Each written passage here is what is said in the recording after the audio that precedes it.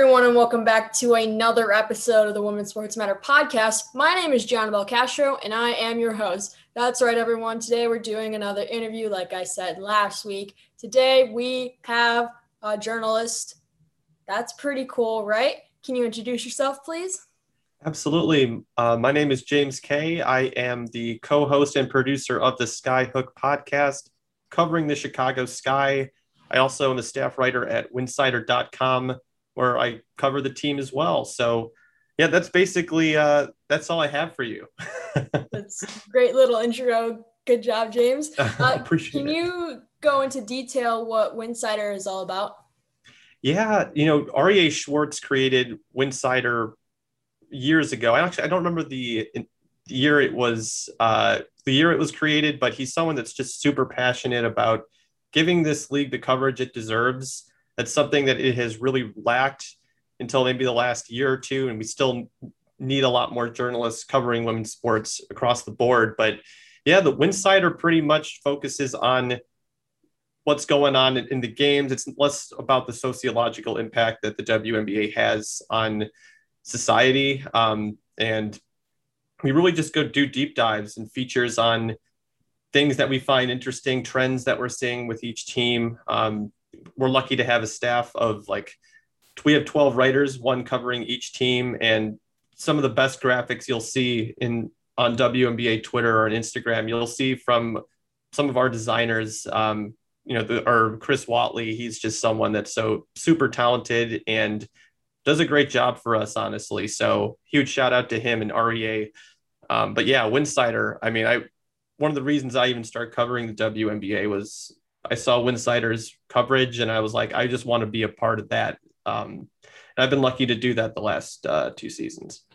Yeah, I'm a big fan of Winsider. It's just like one day it popped up on my Twitter feed for some reason. I was like, oh, okay. And then I kept seeing it and I was like, oh, okay. And I just saw more and more. I was like, I'm going to follow now. Yeah. I think they're doing a pretty good job. The reason I started this podcast, and I've talked about it in all of my episodes, because, well, first I was bored in the beginning of the pandemic. Also, seeing lack of coverage makes me cringe. It's like, ugh, why is this a thing? Why can't we have more people covering women's sports, or at least talking about women's sports? It's just, there's a moment when you stop and you think about it, like, there should be more coverage on ESPN, or they should be nationally televising these games. But we're growing. I think in terms of coverage for the WNBA this year, it's doing well. They got ESPN, ABC, Amazon Prime, Twitter. They're doing Facebook games too, I believe. Yeah. Did I get all the right stuff? Yeah. CBS, I think maybe. I don't remember. Yeah, I mean, you hit all of them, and then League Pass has League significantly Pass. Yeah, improved. yeah, Yeah. League Pass. Yeah, no, it's been really nice to see the partnerships the league has really created over this past year. Kathy Engelbert deserves all the credit in the world for really thinking ahead. It honestly reminds me of what David Stern did in the 90s or in the early 80s to propel the NBA, which honestly, you can really see a lot of similarities in the growth of both of those leagues, from like people calling the NBA being too black in the 80s, where you can't invest in a product like that. And then you see the growth it has when you have a really innovative commissioner leading the charge. And then you see what the WNBA is doing now with Kathy Engelbert, who, I mean, we're seeing the ratings go up. We are introducing cool concepts like the Commissioner's Cup, which I still had a little bit of hard time following along with. The layout wasn't communicated the best to the fans necessarily, or even the media members, but they're still doing things like this. And even the All-Star game, like the All-Star game format, I thought was tremendous as well, where you have the Olympic team going up against the WNBA All-Stars. These are things that you have to start thinking about being innovative, what's going to grab the attention of fans. And even outside of just the increased media coverage, just what the league has been able to do with these partnerships, I thought, and just some of these great ideas they put on the table, it's been really encouraging compared to what you saw even just like 4 or 5 years ago. Yeah, Kathy Engelbert has been just outstanding for the league ever since she came in. At first I was like, ugh. But like as time has gone on, I was like, oh, okay, I see what you're doing here. Yeah. What do you think about the possible addition of a new WNBA team? I see the idea has been floating around recently on social media. And I think I read somewhere that Engelbert would be open to it. I know that there's been a lot of her talking about, we got to wait and see. Leagues like the NWSL and the NWHL have been growing with some new expansion teams in the recent years. So what do you think about that? Oh, I love it. There's so much talent in this league already where you see players who shouldn't be cut, or at least that they should be on a WNBA roster, but there's just not, there's 144 spots in the WNBA. There's going to be players that are left off. And I think that anytime that you can provide an opportunity for those players to showcase their abilities, being one of the premier athletes in the world, I think it's always a plus. I mean, out of curiosity, where would you want to see a new WNBA team? Like, what city I'm thinking comes Toronto. We got to go to Canada. Ooh, that would be so fun. But think about how much of a problem it is right now with flying right now, right? That's the part where I'm like, I would love to see a WNBA team in Toronto. Philly. Yeah, that was the number one place I was thinking of as well, Philly. Even though I worry that if there's a Philadelphia team that they're going to pry Kalia Copper away from the Chicago Sky, but we're not even going to go there. No, I think Philly is a really cool place that they could do it. There's just some underrated sports towns that come to mind, like even a place like Pittsburgh. I think that what you've seen from their fandom from both the hockey and football perspective, I think they are, that's a cool city in general. You got to bring back the Houston Comets, right? Mm-hmm. I mean, that would be a really cool, really digging into the legacy. I think one of the reasons why Major League Baseball is even still alive is that it has this 150-year history where you can point to all these different teams that have been kept alive. There hasn't been a ton of relocation. And I think the WNBA kind of needs that. Like, even bring back the San Antonio Stars or the Detroit Shock. I would love to have a team in Detroit with the Shock. I think that would be a really cool thing if they could do. But there's definitely a lot of possibilities. And I do get the gradual approach of wanting to see how things go with expansion. Like, you don't want to add like 6 teams all at once necessarily, but if you do it gradually, I think there's a lot of upside with that. Just more visibility is important for the WNBA at this point. In terms of growth, I feel like maybe every 2 years, starting this year, possibly that would probably work for them. I know with the NWSL, they brought in Louisville last year, and then this year they're going to bring in Angel City and San Diego whenever they want to name their team, for crying out loud. I know the MLS is doing a lot of expansion, bringing in, Charlotte and St. Louis, and bringing in Austin this year. Like, I think in terms of expansion, they are the best example. Like, soccer in the US, people can say whatever they want about it, but the MLS does a really, really good job of bringing in expansion teams. And I think that's what these leagues should be basing their stuff on. Oh, yeah, definitely. I mean, I think one of the best decisions the Chicago Fire made was going back to Soldier Field. Yes.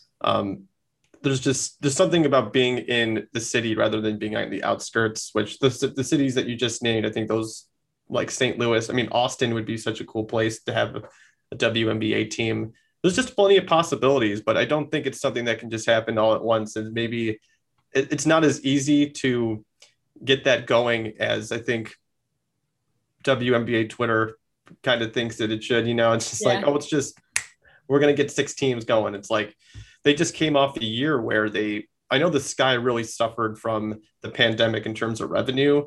So we're kind of 1 year removed from that, if you want to, like, at least in the sports cycle, where we're 1 year removed from dealing with a pandemic that just decimated all sports leagues, quite honestly. And who knows what next year is going to hold. I mean, if the Delta variant comes up and puts us in a situation where revenue is going to be tight again, maybe expansion could hinder that. I mean, that's just the Delta variant, where there's other variants that could come up and really just sidetrack everything. So I think Kathy Engelbert, she hasn't like been flat out like been like we're committed to doing this necessarily like right away. I think she's been gradually just putting out feelers about that for a reason, and maybe that might be one of the things that comes to mind, because we also want to see the W thrive, and having teams that are not ready to compete or don't have the resources they need to be successful could also be a bad decision as well.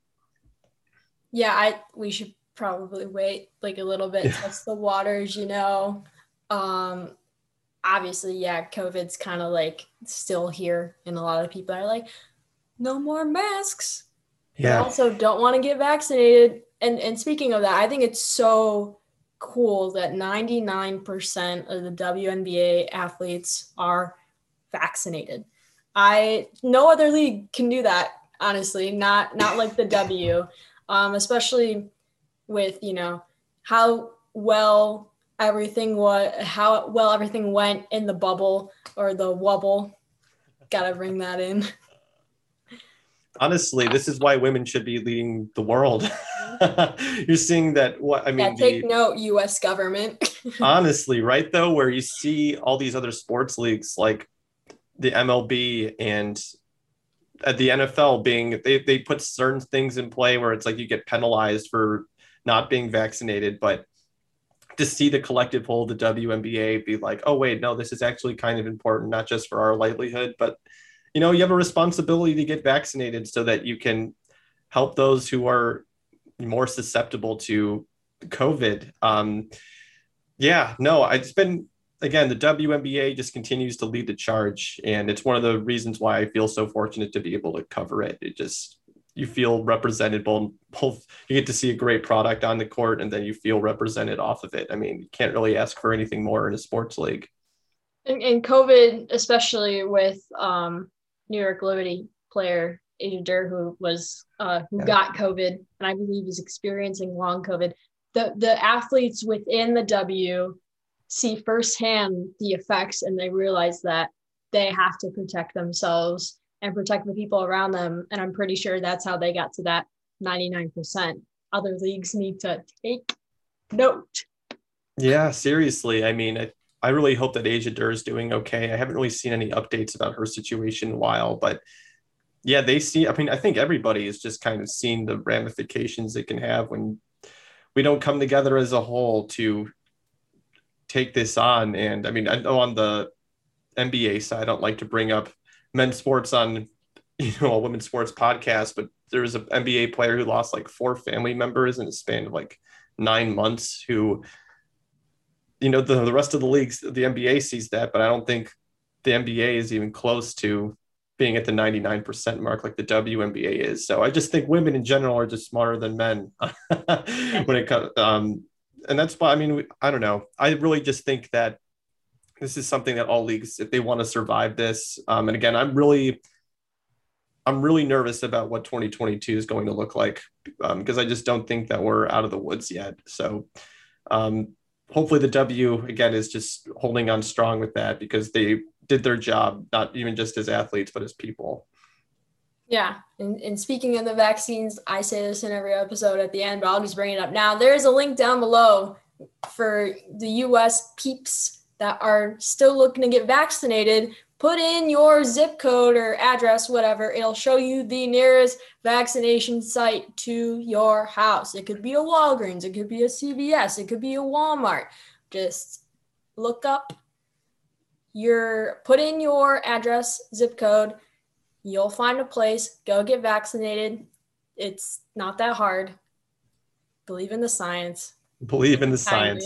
Yeah, believe in the science. Ooh, they're not putting microchips in our bodies. It's not magnetic. Yeah. No, just trust the science. And I feel like your Reddit pages that you're getting all this misinformation from probably aren't as qualified to talk about this as your doctor who's suggesting it. So yeah, no, I'm with you. All right, let's move on to talk about the All-Star game. First, there were some obvious snubs. and I don't want to say it, but you can say it if you want to. So are you talking about the Olympic team or like I'm the talking, actual well, team? okay, that's another thing too. I believe it's this Olympic team and the WNBA All-Star team. Mm-hmm. You know what I'm talking about, right?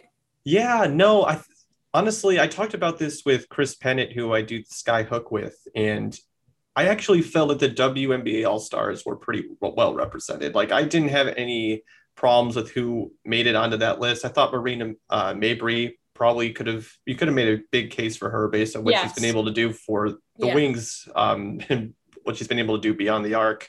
But I I really believe that Arike should have been on the Olympic team without a doubt. But at the same time, it's just so easy to poke holes and everything. Like, you're going to have your legacy players. I understand that, um, to a certain degree, but I think it's just a shame we don't get to see someone like a Diamond DeShields, Kalia Copper, Arike. Like, all those players seem like they were qualified, and yeah, it's really too bad in that sense. But yeah, I actually thought they, at least on the WNBA All Star side, I actually thought they got it right. And yeah, I mean, I know that doesn't make for like a hot take here or anything, but I really just felt that. I mean, I love also like the thing that I just focused on more, like even past the rosters, just how great the product was. I mean, that was the best All Star game that I've ever watched across any professional sports league. But is there anyone that you thought should have made either the Olympic roster or the All Star team?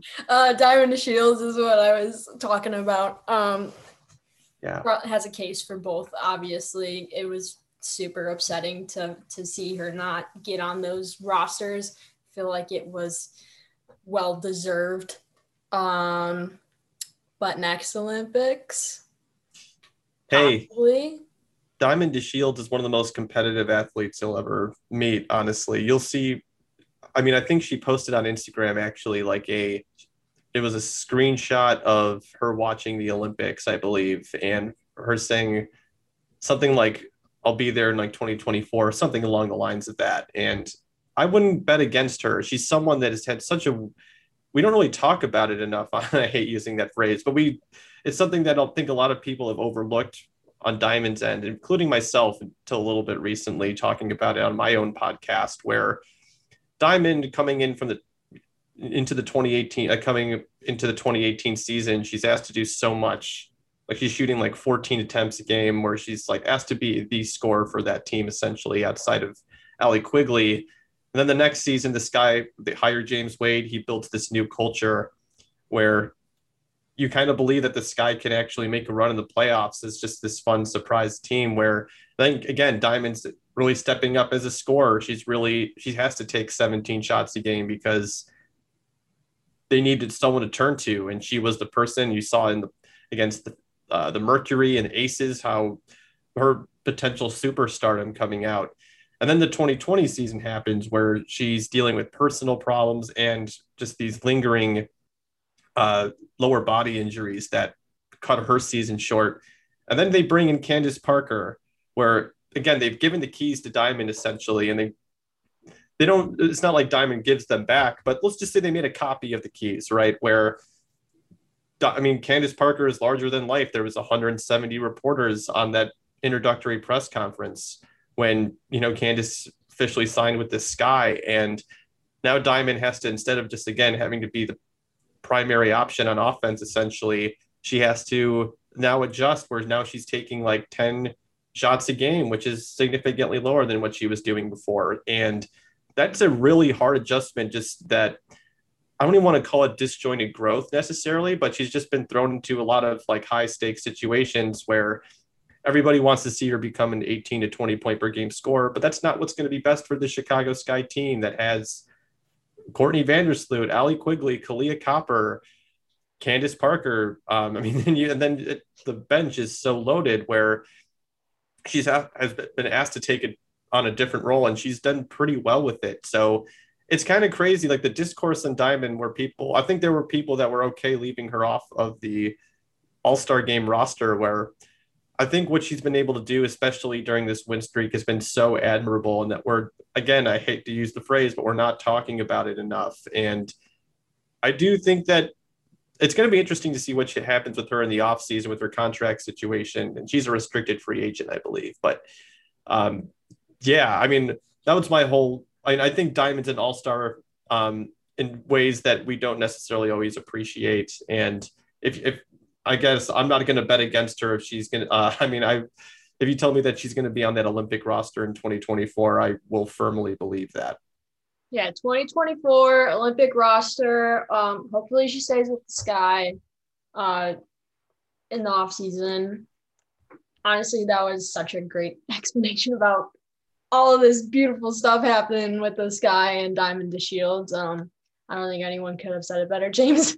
No, I appreciate that. I mean, I recently quit my day job just to focus on covering the Chicago Sky, where I'm just like have all these thoughts, like where at like 3 a.m, I'll just write down, like I'll wake up, I'm like, I have like a Sky thought, I'll just jot that one down, put it in the notes, maybe never see it again. But no, I mean, this team is just super loaded. I mean, it's been a pretty, I mean, I don't know how much you've been following like this entire year because there's just so much going on, but like the Sky go on a 7-game losing streak, then they go on a 7-game winning streak, and then they're up and down the last 5 games where everything is just so up in the air. I mean, it's just a lot of fun storylines with this team where like that one with Diamond can get kind of lost. And that's why me and Chris do the show, so we can kind of point out those storylines that don't always make it onto Twitter, let's just say. So speaking of your show, do you want to go into like what you guys talk about on there, how long you've been doing it, stuff like that? Yeah, it's kind of crazy. I was just about to graduate college in 2019 when Jasmine Baker, who definitely follow her on Twitter, she's so great and talented, she reached out to me asking if I wanted to be a part of Dash Radio's new WNBA channel for the Nothing But Net network, I believe it was called at the time. And I had a podcast where I did like 20 to 30-minute shows that I'd started in college, but they wanted me to do like an hour each week, which is a lot if you're doing it alone. And I realized pretty early on that it didn't make sense for me to stay at Dash because I just doing hour-long interviews, you kind of end up getting to this place where you're having to expand yourself, talking about things that maybe you don't necessarily value. Where I think with the Sky Hook now, where I think Chris joined me a little bit after that, I had him on as a guest and thought that we'd be a good pairing to do the show together. We kind of, we bring up a couple of subjects, and then instead of having to the biggest problem I had initially was I would get to the 30-40 minute mark. I'm like, okay, I kind of said everything that I feel like I've needed to say. And I don't feel comfortable with really that filler content that you'll see like some place like First Take that'll just take they have like a 3-hour time slot and they're just going to set the world on fire that's just not the kind of I'm a journalism major, I'm a journalist at heart, and to do all that filler stuff was just not something I was entirely interested in. But yeah, no, Chris and I just started doing like 30-45 minute episodes, and our numbers went up after that because we were giving them better content that's just a little bit more rich and authentic in our eyes, at least. And it's been such a pleasure, honestly. We've had a lot of fun guests on, people that what I love about the WNBA community is that people want to support one another. They want to see the game grow. And the way that you do that is hopping on some random person's podcast if you have a platform. And I don't have a platform, but someone like Ari Chambers, who at the time had like 11,000 followers, she joined us for 20-30 minutes. And then someone like Maggie Hendricks from Bally Sports, she gave us, again, 20-30 minutes. And you just see all these people that how cold journalism, like sports journalism is a cold industry where there's people who are not willing to help you, even if you are at the lowest part of the totem pole. There are people that are just going to try to destroy you. They view you as the enemy. Where you look at the WNBA, when you go to I've been very blessed to be a credentialed media member since 2019, where I can ask Maggie Hendricks for advice and she's going to give me something that's genuine. She cares about you. And that's what I love about this community. Like, I don't want to cover the NBA. Like, I see what NBA Twitter looks like. I left it a little bit ago because of how it's just high school kids just trying to destroy the mental health of these athletes, where you just see there's just a more genuine conversation happening on the WNBA side. And yeah, I mean, I kind of went far off there, but I mean, the people that have been able to join us on the show who have these bigger, like Matt Ellentuck even joined us on the show once, and that guy is incredibly busy and has this huge platform. I'm so thankful to those people. And like, that's something that is, if I'm able to continue doing sports journalism, which is a big if right now, it's just hard being a journalist right now, financially speaking, at least. Like, I'm going to join any podcast, like anyone that asks me to join. I'm going on, like, for at least on the WNBA side, because I'm probably not qualified to talk about anything else, but I just want to help grow the game like the people that have been doing it for a while have, and like helped me out. It's such a privilege to do this show and be able to talk to so many interesting people. So that's my spiel on the Skyhook. Sounds like a fun time. Yeah, it is really hard to be a journalist right now, especially when the world is still not recovering. I'm going to school for journalism. I'm going to be a sophomore, but I'm going to community college to get my gen eds out of the way, because where are you going? I'm smart. No, I did. I actually had such a weird college story where I actually went to University of New Hampshire my first semester of college, but on the way there, I had an emergency appendectomy. Like, I was driving to New Hampshire, had an emergency appendectomy, and then got out of the hospital too quickly. So I had to like transfer back to a community college. And you're from Naperville, right? Yeah, I'm in Naperville. So do you go to college at DuPage? Yes. I also went there for a little bit. So wait, do you work on the Courier? No. I highly do recommend nothing. Definitely join the Courier. I know this is a sidetrack, but yeah, Jim Fuller, guy who has been at the Daily Herald forever. Great guy. He runs it. Highly recommend it, especially anyone who's listening to this right now. Really high quality journalism. You learn so much from doing it. But yeah, so you're going, do you have any plans after this? Like, what's your dream job? Do you want to cover the W? Do you want to cover soccer? Like, what are you feeling?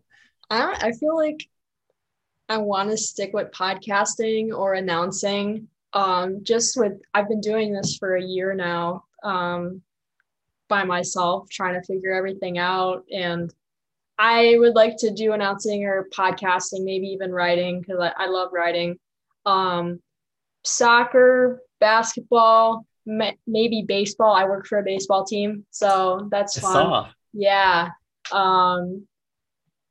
I don't know. Whatever happens. I was supposed to go to Loyola, and then there was this whole thing where like they didn't give me housing, and cost of living in this city is absolutely terrible, and I just couldn't find a roommate or anything. And I don't know if I can save money going to COD for another year and graduate, feel like do that. I'm thinking about applying to like Iowa State, maybe Mizzou again.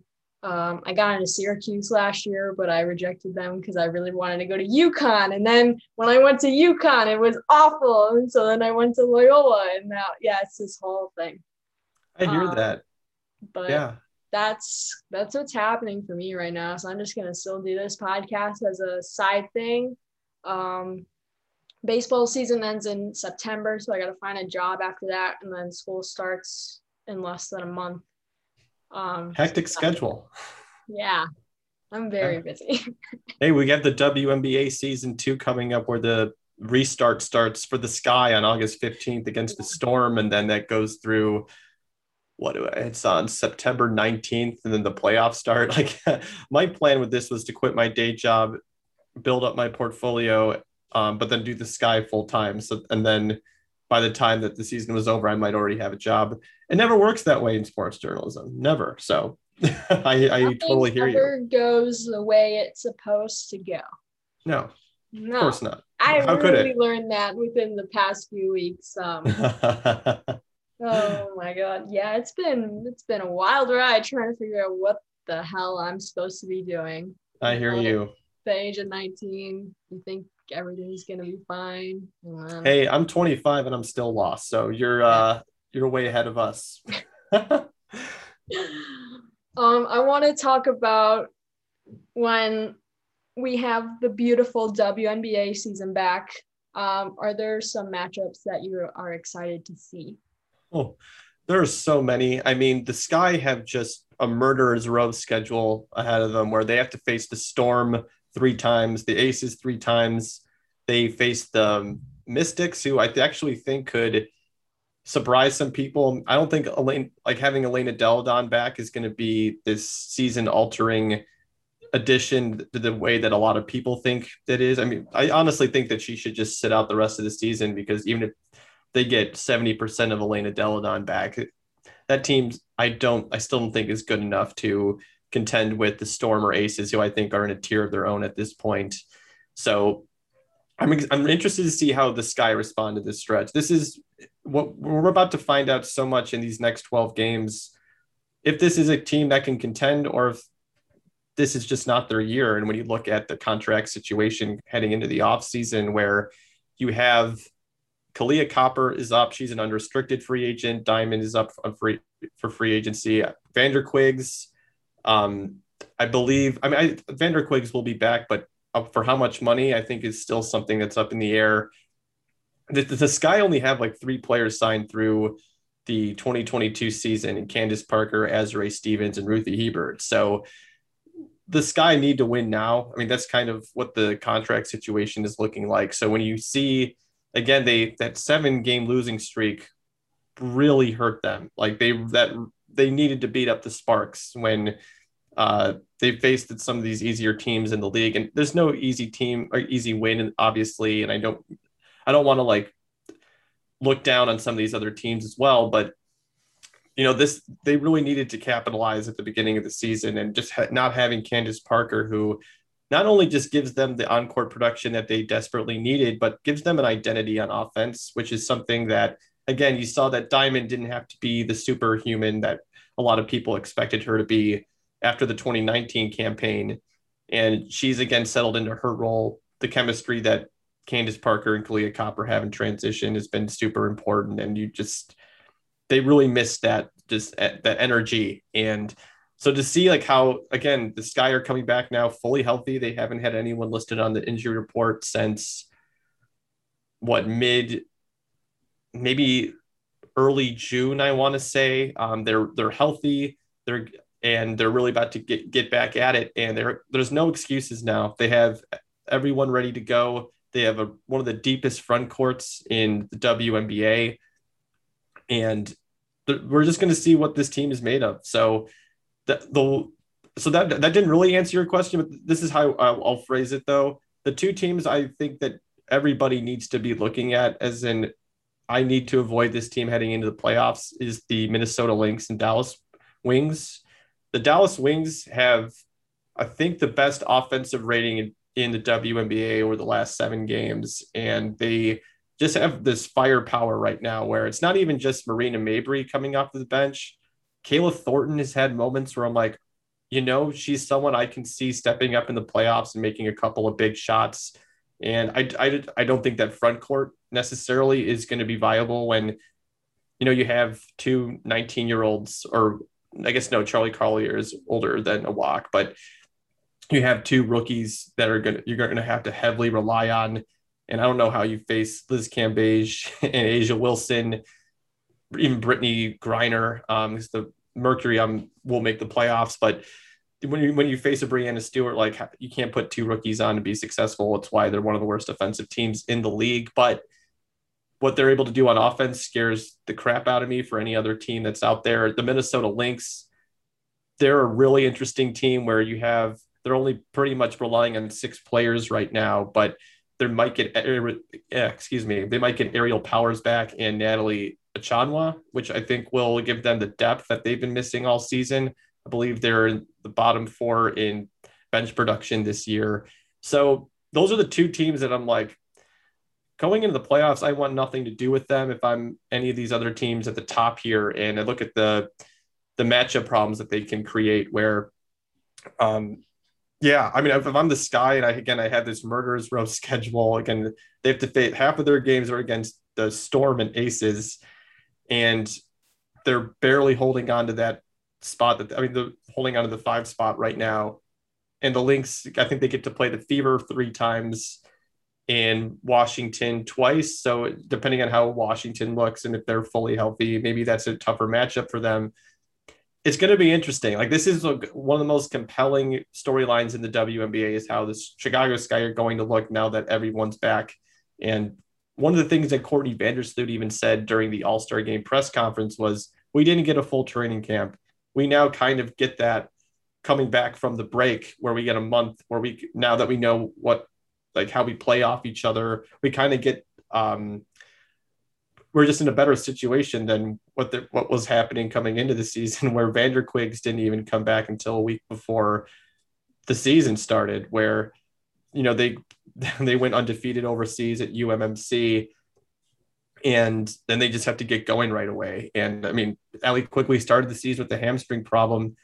What these women do playing 11 and a half months of basketball out of the year is incredible. I don't know how they do it, but that takes a toll on you. So there's no more excuses now, though. All that is in the past. And now we have this 12-game stretch where anything can happen in the W, where the standings are super close. This, I'm going to keep rattling off. So I'll stop here. But it's especially on the Sky side, I'm really interested to see how they respond to the upper echelon of the league. Yeah, the playoffs for the Sky for the past few years have been quite something. I'm seeing it in my mind right now. The Hamby heave. I was watching that game with my mom.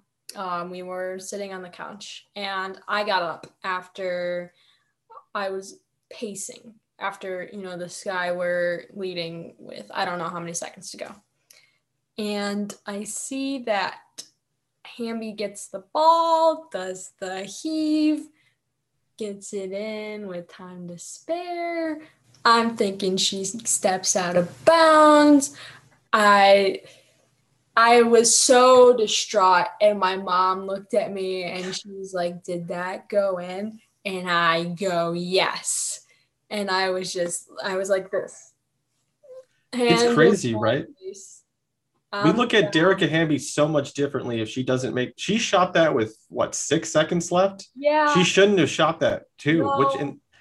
So that's insane. And one of the other things that gets lost with that is how Stu Dufall hits that really clutch 3 in the corner to give them that lead before Courtney Vandersloot turns the ball over. I still think that Dearica Hamby stepped out of bounds based on it's so hard. It's a bang, bang play. Maybe that's just one you don't make in the playoffs, but yeah, it's crazy how much that changes everything. And how we maybe even view Dearica Hamby. I mean, she's one of the best players coming off the bench. She's a starter on most teams, but I mean, that's how she made her mark. It's just that insane heave that was just a bad basketball play. Let's call it what it is. Like, you don't take a half court shot with 6 seconds left on the clock. I think she had no idea what was happening during that time, and she wanted to get it off as soon as possible. Probably thinking that there were like 2-3 seconds left on that clock. It was a bad play, but it did go in. And then we had that beautiful play when Chicago was playing Phoenix. I forgot who did that, but I watched that on Twitter. There was a clip, and I was like, God damn it.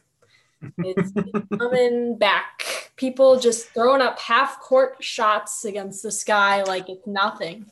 Like Kia Nurse shot? Mm-hmm. Yeah, oh my God. And it's too bad too, because, I think Diamond DeShields didn't realize that the shot clock had reset. So she put up a quick shot with, I think the Sky had like 14 seconds, or I don't remember the exact time. I thought it was between like 10 and 14 seconds, where she then puts up that shot, and Kia Nurse that was one of the biggest momentum shifts of the year for the Sky. If they get that win, it makes me wonder how things kind of play out a little bit over those next couple of games. But the Sky have been really interesting. I mean, it's cool to see them as like a true contender now. I mean, I know there's some people that would push back on that, but I mean, it's cool to see them going from that 2019 team. Is just, I'm so sentimental about it. That was like my first full year covering the team because I jumped in covering the WNBA halfway through the season, being offered an internship in 2018, and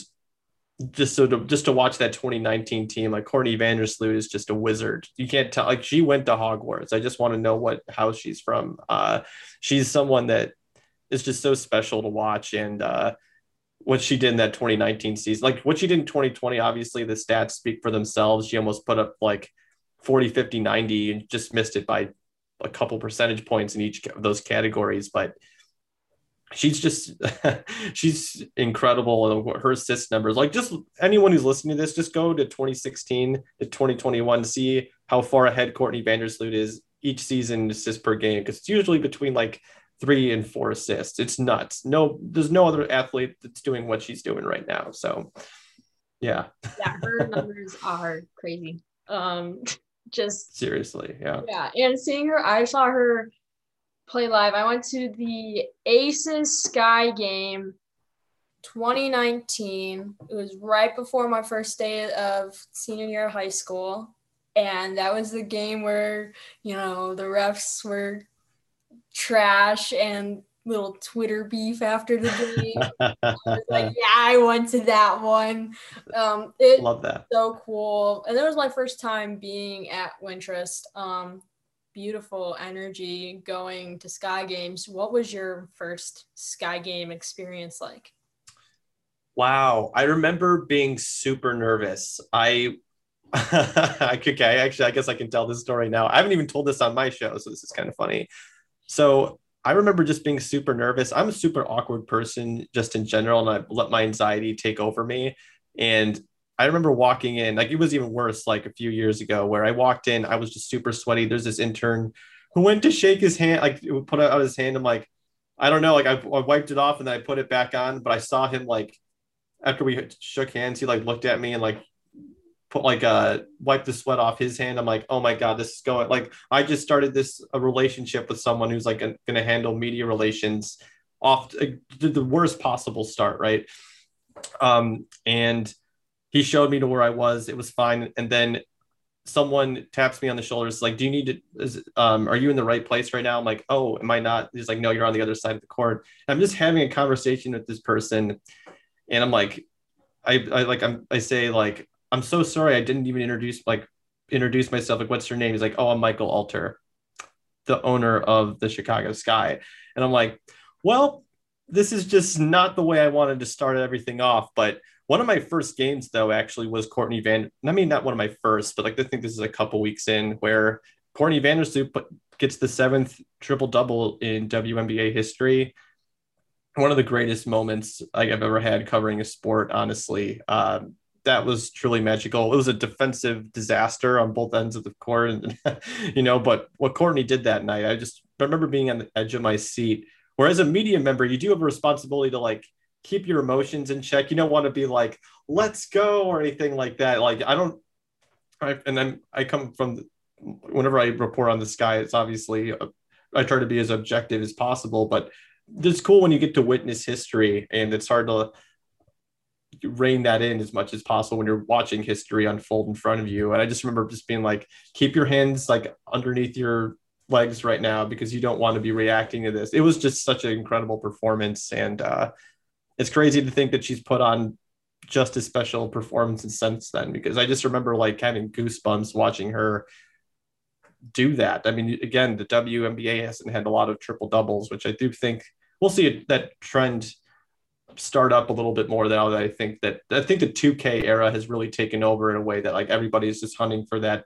triple double to a certain extent. But I think that's probably the first game I remember watching outside of there's one where Maya Moore went off for like 30, 35 points that sticks out to me. But that one, I think, like, I remember being like, that's the first Sky game I remember pretty vividly.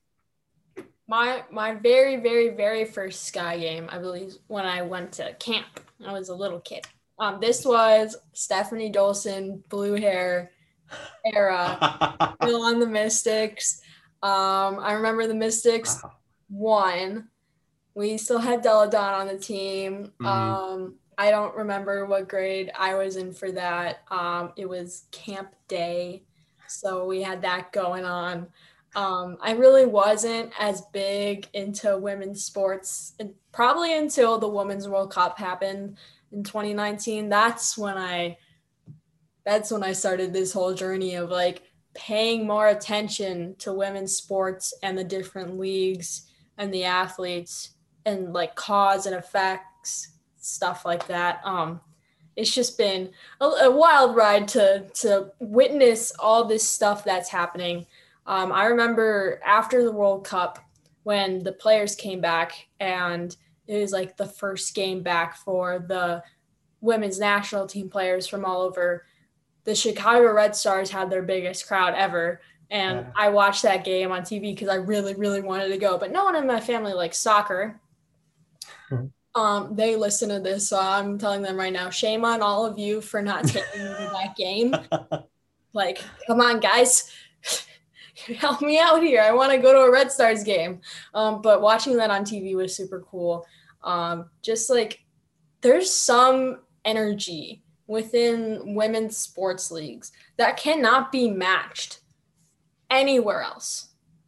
Yeah, definitely. And it's also just important for young women to see people that are like them on the national stage like that.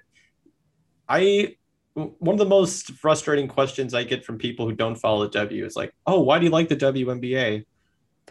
Because it's basketball. I like watching basketball. I don't view it as also just like women's basketball. I'm just watching basketball. I go from the NBA right into the WNBA. Like those schedules outside of this past 2 years, like they align, and I just like keep continuing to watch basketball. And I think that that representation is so important. To just have more of these women, like again, like just to have these games, like we talked about earlier, being available on Amazon Prime or on Twitter, because you might just run into a game. Like one of my friends recently said that, like, yeah, I was just on Twitter and I saw that a random WNBA game was on. He's like, you know what? I'll just click on that and watch it for a couple minutes.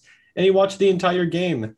Those were things that weren't happening 5, 6 years ago, even. And yeah, it's great. I mean, I'm not a big Olympics guy, admittedly.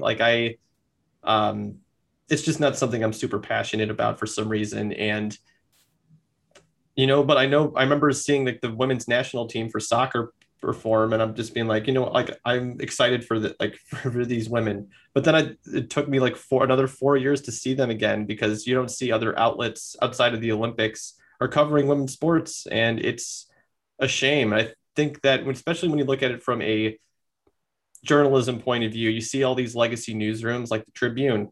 I'll call them out for it because they don't do enough to cover, especially the Sky. They just don't do enough to put a spotlight on that team. You see these legacy newsrooms, which are predominantly run by men, right? They dictate what goes in the newspaper, what goes on the front page.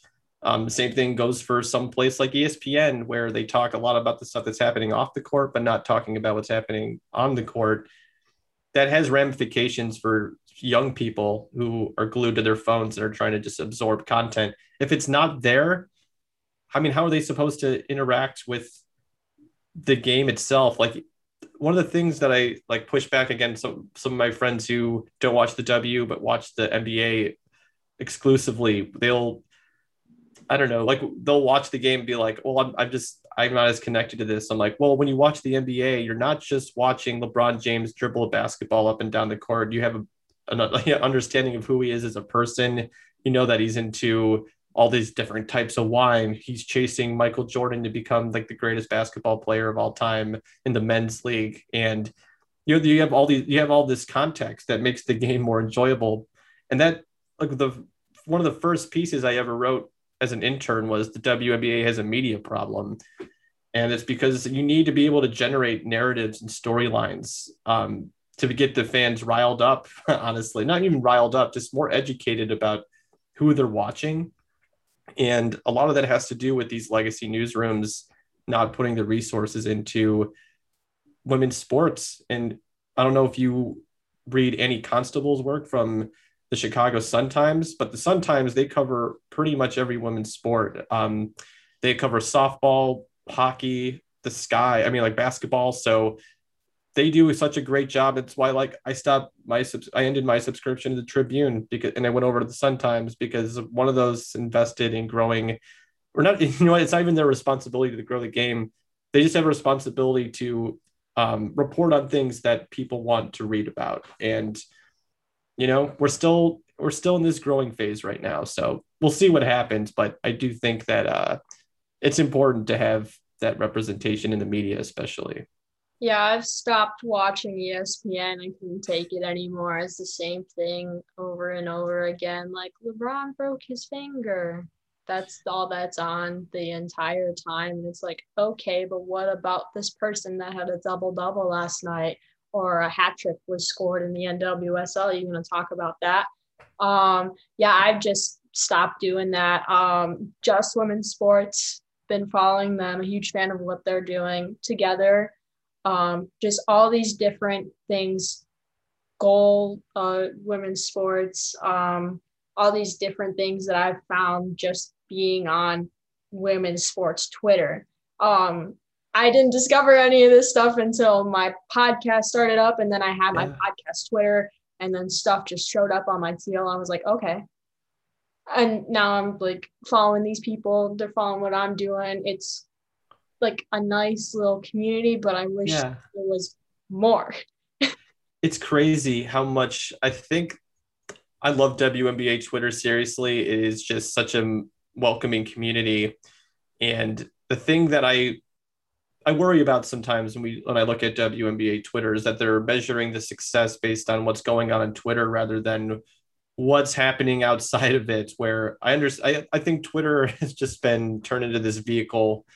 Like it had such promise, and then it just turned into all these algorithms have just divided everybody so much. What I like about it though is that you can just have your news show up in your feed. That's great. You have access to it. But I think that we're seeing more people just confuse reporting where just through Twitter. Like I do a lot of, I don't have like a website necessarily where I can break small news or like even just like write game recaps where I can give out all my thoughts. Cause I'm trying to start a newsletter right now, but just dealing with a new move, finding a new job, that makes it tough to start a newsletter.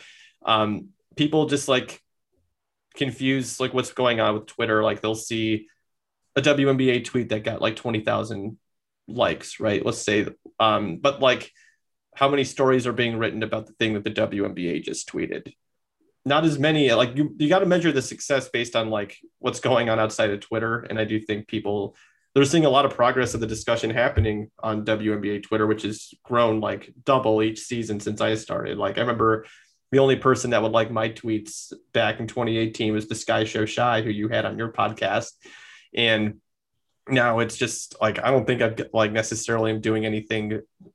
I mean, I've reined in all my hot takes, obviously, because but I mean, I don't think I'm doing anything too much different. Like I'm just reporting on what I see, giving a couple of like my opinions, and I've just had more engagement. And again, I think very low of myself, but I do think that part of that is just we're seeing the game grow. It just has to happen more than just outside of Twitter and what we're seeing on TV. So I agree with you. It's a long-winded answer. Yeah, it's a process. Since the WNBA is starting again, I want to know your picks for the end of season awards. Oh no, this is dangerous territory. I know, that's why I'm asking. Who I think will win? That's such a tough question. I don't think that if I had to pick the MVP right now, I would pick Jonquel Jones. Just the way that she's a 3-level scorer now. She's shooting over 40% from three, where if you look at Breanna Stewart, what she's doing is incredible. I think she's probably the runner-up. But I do think that her numbers are a little bit down. Like her 3-point numbers are like her 3-point percentage is a little bit down, which I didn't expect. And I think that if you were to have Jonquel Jones on that Connecticut Sun team for the entire season, that they're, maybe they challenge the Storm a little bit. I'm actually not really sold on the Storm. We'll keep it to the awards, but not sold on the Storm, even though they have like a 15-6 record right now, I believe it is. So I have Jonquel Jones as my MVP. Defensive player of the year, I guess, would be The next one, I think you could make a strong case for Ariel Atkins. And again, I haven't really thought too much about this, so I'm a little going off the cuff. But I do what Ariel Atkins has done this season. She's kind of been in the shadow of Tina Charles. I think that she's probably the biggest building block that the Mystics have moving forward. Even though I know Tina's having such a great season, I can't pick anyone who's like in the bottom half of the league as an MVP. I know a lot of people want to give Tina Charles that because she's the W's leading scorer. I can't do that. So maybe I'll give it to Ariel Atkins for Defensive Player of the Year, going off of no stats right now for that one. Sixth Woman of the Year, I think, is a really interesting one. A lot of people say, like, oh, it's just Derek Hamby's award. I kind of think it's actually Kelsey Plum's. I think what she's been able to, the Aces are the team the Sky are going to be the most afraid of. That's the matchup nightmare that I have no idea how they're going to be able to go about that. The biggest reason is not Asia Wilson, it's not Liz Cambage, it's not Derek Hamby, or even Chelsea Gray. It's Kelsey Plum. I have no idea how the Sky are going to guard that backcourt when they have to sub out Courtney Vandersloot and put Dana Evans or Lexi Brown in. But Kelsey Plum, what she brings to that team's second unit, really driving the pace up for that second unit and really just giving them this energy on both ends of the court. I think I would actually pick Kelsey Plum to be the Sixth Woman of the Year, if not Allie Quigley. You know what? Again, since I'm a Chicago Sky reporter, I got to make my Allie Quigley case real quickly. Which I think she's second in. She missed 6 games and is still second in the league in like points coming off of screens because they run everything through her, even though she's only averaging 22 minutes a game. Like, she's been the third most important player for the Sky this season, even though she's coming off of the bench, and she's been one of the reasons why the Sky have been able to climb back in the standings after being, I think, 11th in the league at one point. So I think it's either Kelsey Plum or Allie Quigley, as much as I do respect Erica Hamby. I think those two have just been so important for their teams up to this point.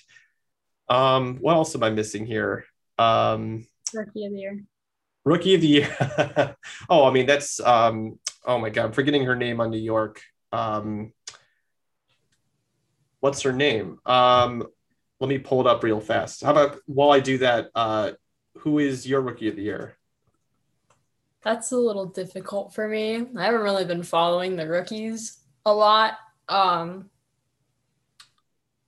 That one player on the New York Liberty, though, I have been following. I don't remember. Michaela, I'm so bad at pronouncing it, but Onyenwere, was that how you pronounce it, I think? Coming up. Close to it. I don't know. Yeah. She's really good. And the only reason I remember her is her grandma during the draft.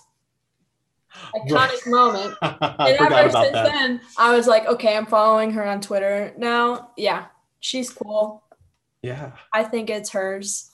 I think so too. I would be surprised if someone else got it. Yeah. Yeah, no, I think that's totally fair. And I guess most improved.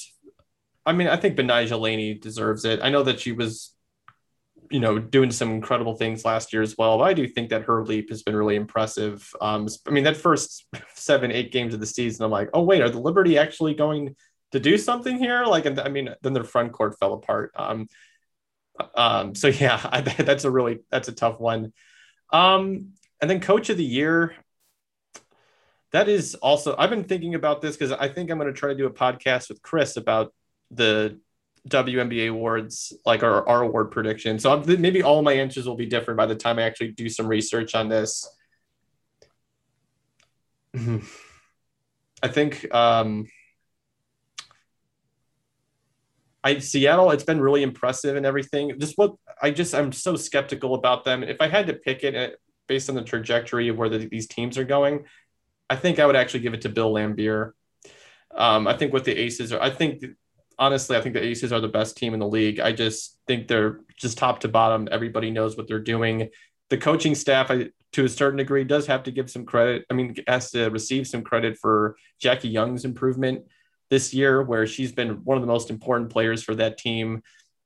I mean, obviously they're loaded. I mean, obviously when you add Chelsea Gray and Raquana Williams to your teams, like you're going to be a better offensive team, and the spacing is going to be there in a way that it just wasn't when Liz and Asia have been on the court. But that's the thing too. Like those two have looked really good together. And it's not like they're not playing together either. It's not like they're spacing out their minutes.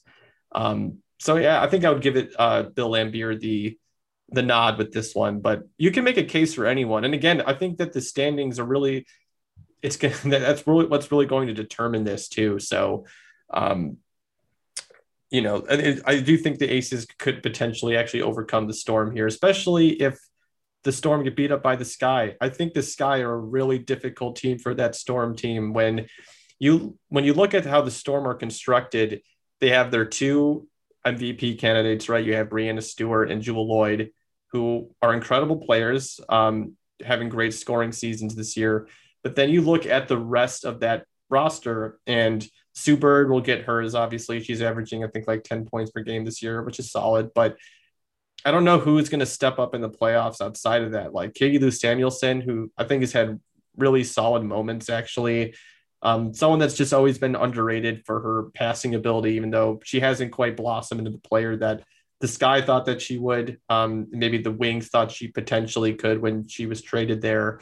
But I look at the rest of that roster. I'm curious to see how, like, who's going to end up coming up clutch for them as scoring options. Because when you lose Sammy Whitcomb, Alicia Clark, and Natasha Howard, there were going to be some holes, and it's been pretty remarkable for this Storm team to get to the place where they're at. And actually, just to bring up a couple of stats from the last 5 games of the season, they were pretty much in the top 5 in every offensive category for the whole season. But in the last 5 games, like, they've just dropped off, like, to being kind of 5 or lower in some categories. Like they're shooting, like, their 3-point percentage hasn't really changed, but their turnovers have gone up a little bit. That kind of concerns me. And the offense, again, just looks stagnant at times. But again, you have Breanna Stewart and Jewell Loyd, but if you give James Wade 3 games to game plan against those two players, and you have a roster in the Sky are like averaging like 38 points per game coming off of the bench, I don't know how you game plan for that. I really don't know how you do that. And I think that if you see the Storm really, if they lose 2 out of 3 games they play the Sky in, maybe that doesn't happen. But if they do, I think the Aces are really going to come up here and really just sweep some of these the award season potentially, because what they've been able to do, I just think they're clearly the best team in the league. And that really changes how this award layout is. This award season is going to look. So that's the thing I would be looking out for, just in terms of the W as a whole. As much as I hate to say it, the Aces are the best team. Seattle is also like, what is going on? I also thought with New York that there was something happening, because I was super pumped. And then I was like, okay, that's over. Yeah. Time to focus on the Sky again. Yeah. It's too bad. I had Miles Ehrlich on my podcast before the start of the season to do some award picks. And I asked him, he's the most positive person I know. And he said that he thought, the Liberty are going to surprise some people. I'm like, okay, but where do you see them in the standings? He's like, I think they're like a fringe playoff team. And then they start off 5-2, something crazy like that. Thought that they could make a run at it, and then their front court falls apart, losing Natasha Howard, who actually, she might be coming back. So hopefully that happens. But yeah, the New York Liberty are a fun team, though. It's just good to have like a good league pass team like the Liberty, who are just going to shoot 33s a game, and we'll create some fun moments from beyond the arc that not all WNBA teams utilize just yet. So I love watching the Liberty. Such a great team. Yeah. To wrap things up here, I just want to ask you I know we talked about expansion teams. Mm-hmm. Where is somewhere that should not get an expansion team? Oh, man. I think that it would be a terrible idea, that the market isn't right for it. This could be a hot take, I guess, and ending things with a hot take. I'll give an answer, but you can, go for it.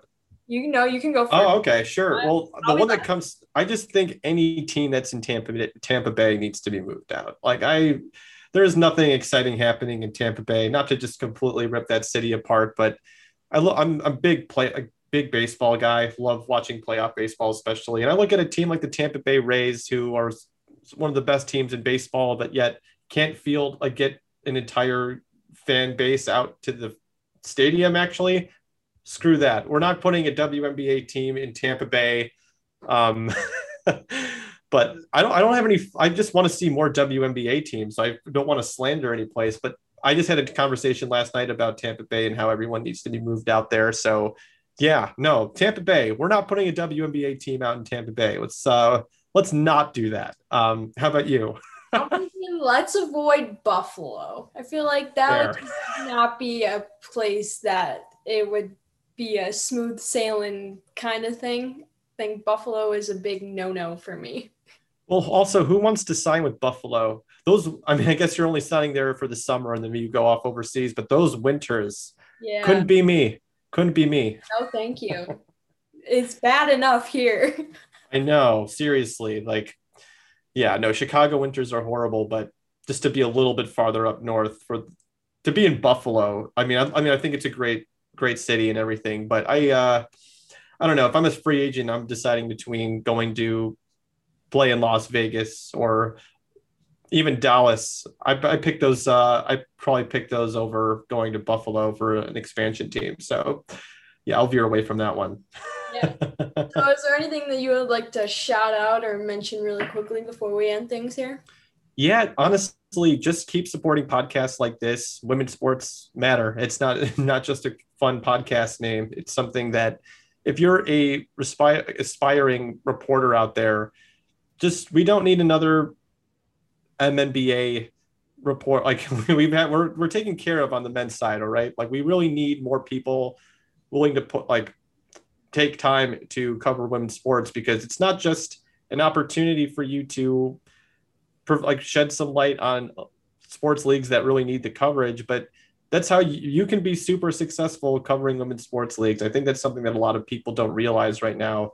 Niche journalism is so undervalued right now, where you just go out and find that community that has like a following, but doesn't have anyone reporting on it. And I'm telling you, it's not even just something that will be so fulfilling for yourself, but something that you're making a difference. Like I don't think highly of, I don't know if highly, how about this? Like I value what I do with the Skyhook. But like, even our numbers aren't where I want them to be just yet. But even we consistently have, like in the first day when when we put up a podcast, we get like 60 people that are listening. There's an opportunity there to like build off an audience like that. And just because you see that like maybe you're not getting the results you want right away, building that foundation is so important, and it's really needed right now in women's sports. So besides that, obviously listen to the Skyhook podcast. Me and Chris love talking about the Chicago Sky for 30-40 minutes each week. And again, follow Winsider. They're working so hard, and to put they have a Patreon. Please support that, because how much it goes into running that website, and being able to pay reporters what they need to be paid is super important as well. So anytime you can invest in local journalism or niche journalism within women's sports, I think is incredibly important. So that's my last long-winded answer for today. Well, I want to thank you again for coming on this show. I love having different kinds of guests on here. It's just awesome to talk about the WNBA with someone that watches, and someone that pays very close attention. I don't really have that in my family. Again, I don't want. Again, family, I'm talking about you. You don't watch the WNBA. My mom does sometimes. But yeah. So here's my little end spiel. Oh, where can people follow you on social media? Sure. Yeah, I'm pretty active on Twitter. Haven't been up since the Olympics started because I just needed a break from that. But you can follow me on Twitter. My handle is at James_M_KAY. And yeah, you'll just get a ton of Chicago Skies stuff in your feed. So I'm warning you ahead of time. If you follow me, it's just going to be a bunch of stats about the Chicago Sky and some hot takes that might not even be a little bit right, but they're out there. Well, thank you for giving that information up for people to go follow you if they want to. Well, time for me to give up my beautiful, beautiful social media stuff. So I'm on a lot of places. On Twitter, you can follow me at WSM Podcast. And that is the same thing for Facebook. Again, at WSM Podcast. On Instagram, it's different because I like to be creative. You can follow me at Women's Sports Matter. You don't get to have very long Twitter handles. So gotta, shorten it up to WSM. Hey, that's the move though. Our handle for the Skyhook is at Skyhookin, which was such a mistake. It was a little bit of a throwaway handle, and now I'm like, it should have been the Skyhook Pod. So what you're doing there, no, that works. And again, what you're doing here is so great. So I appreciate you having me on. I don't think let's see, is there anything else that I want to say? Watch the W when it comes back. Keep watching the Olympics. I'm tweeting about the Olympics sometimes. I love seeing like the different things that the athletes have to say, and especially what they're posting on TikTok. Been following a lot of them on TikTok. I don't have a TikTok. That would be really bad, and I'm bad at social media anyway, so I don't have that. I do have a YouTube channel that I'm trying to restart. So it's just the Women's Sports Matter podcast. If you want to click subscribe, we're 6 subscribers strong, I believe. Really Let's go. It's got to really start somewhere. Yeah. I post episodes every Tuesday at 10 a.m. Central Time. So mark your calendars, everyone. Also, you can follow me on Spotify. You can subscribe to my podcast on Apple Podcasts and a bunch of other places. They are listed down below in the description thing, because that's what I'm going to call it. Anything else that I want to say? Oh, if you are someone listening and you think you would be a great guest on here, or you think that someone else would be, my email is also listed down below. I don't appreciate all the spam emails I've been getting, but that's that. I think we're going to end it here. I don't have anything else to say. Tune in next time when we have another journalist on, I believe. I believe it is another journalist, or else it's just going to be me talking by myself. Alone in this office in my house. So I guess maybe a guest on next week. I don't know. Not really sure yet. Keep it fluid. Maybe. We'll see. But it was really nice talking to you, James. Yeah. I'm going to end the podcast here. So thank you all so much for listening. Make sure you subscribe and follow me on social media accounts, because got to stay updated. That's going to be it for me. Thank you all for listening. See you guys next time. That's all, folks. Bye-bye.